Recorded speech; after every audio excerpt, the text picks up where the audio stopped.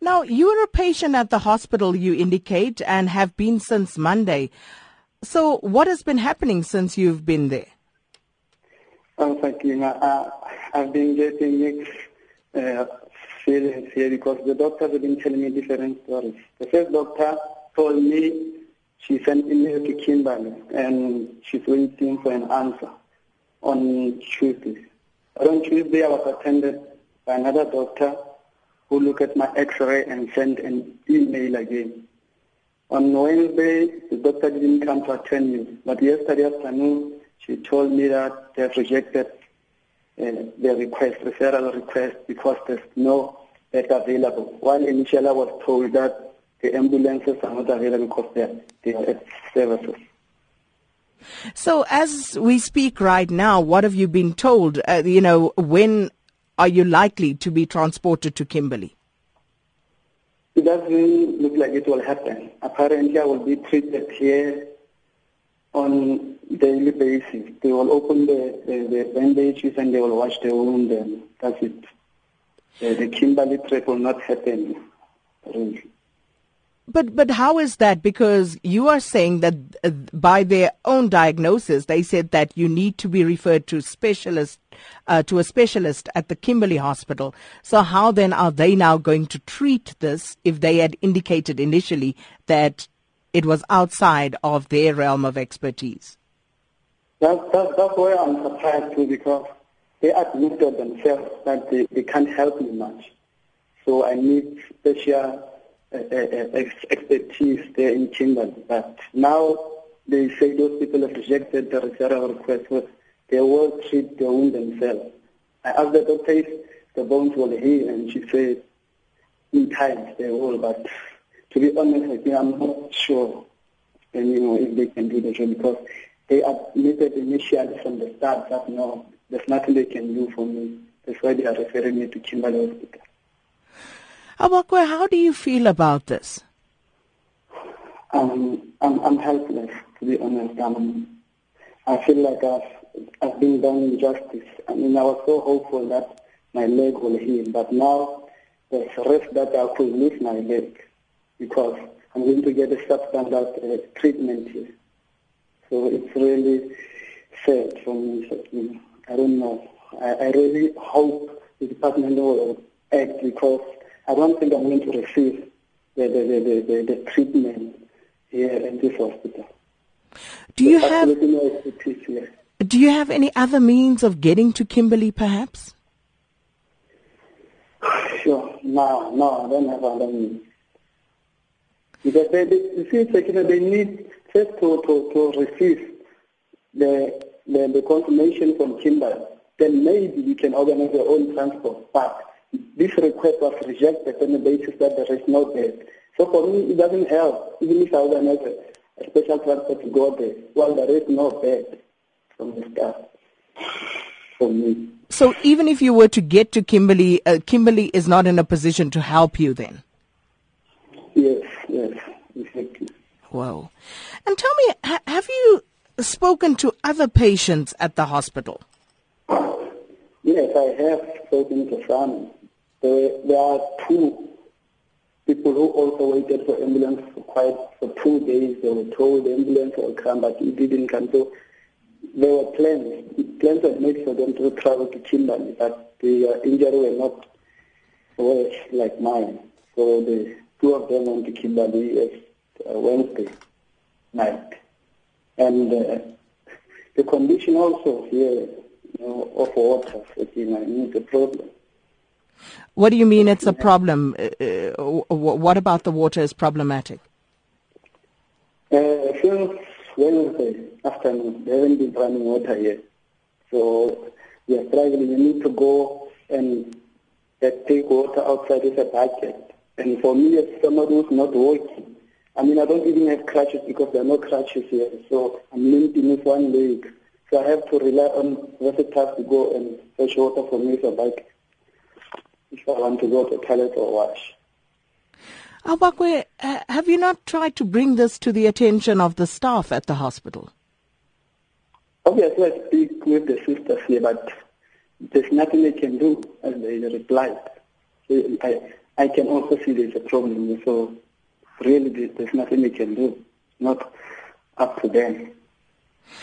Aobakwe, thank you so much for sharing that with us. Tell you, do keep listening. We will try and get a response from the MEC for Health in the Northern Cape later on in the show. Unfortunately, could not get the MEC, but we do have the spokesperson for the Department of Health in the Northern Cape on the line. But before I get there, I just want to read some of the messages, the responses to that story that we did.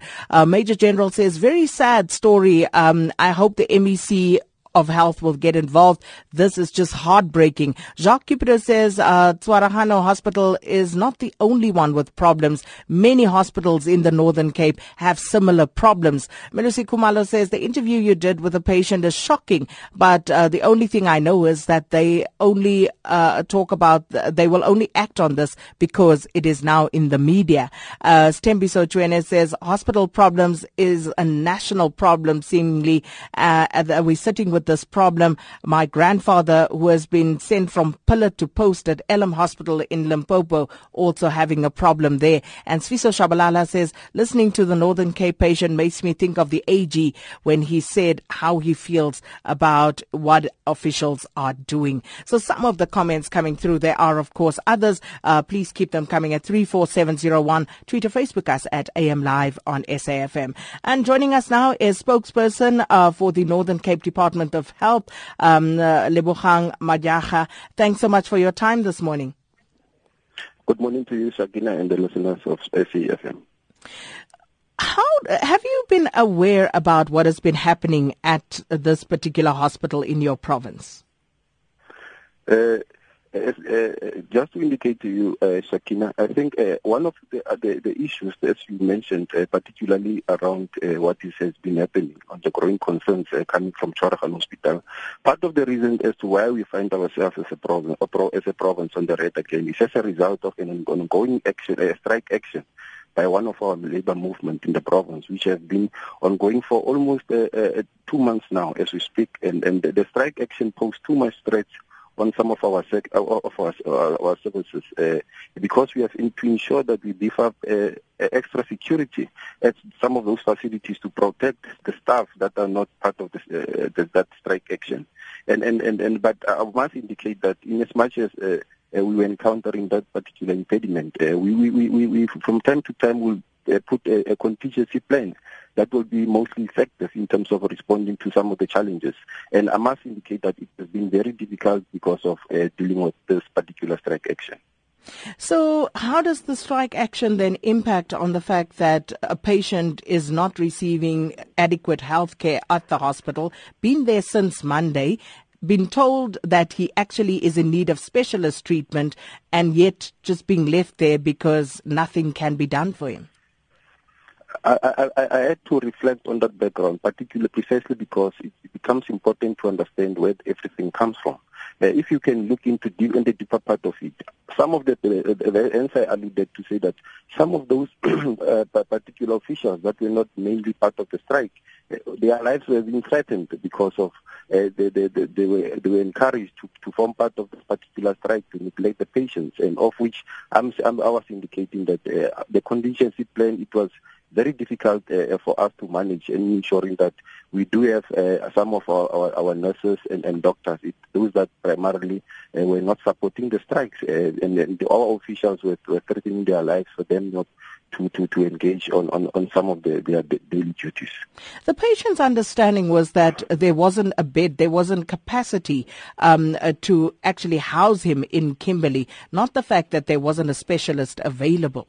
So what's your response to that? If maybe one needs to give a brief profile on the hospital in question.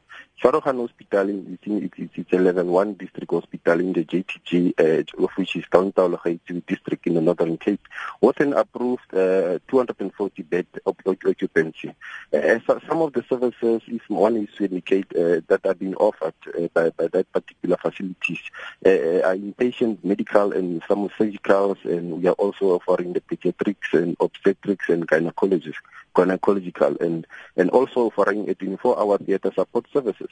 And hence I'm raising to say that obviously we look into some of our staffing norms where we're currently having about 9 doctors at that particular facility, towards almost close to 69, of which for us it indicates that we really need to ensure that we beef up the number. But we've been looking into some of those critical challenges that we have been encountering. And when I listened to one of the caller earlier on, he was reflecting that there was also challenges around the water. Shortage of water at the facilities. Not only the facility, its impact within the municipal area, of which, as a department, we've been trying to fill our reservoirs at the facility to normalize the situation, with the hope that the municipality will work around the clock in ensuring that the situation is normalized soon.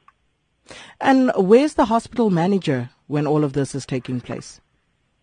When I engaged with the facility manager, that was in the morning, he indicated to me that due to health issues, he won't be at work today. He's been booked off since yesterday. But from time to time, we do get reports, and some of those things are things, obviously, that when you check from time to time as to what has been happening around some of the services that have been offered, and we will from time to time reach through the CEO, of which he will give us an adequate briefing that this is the current situation at the facility.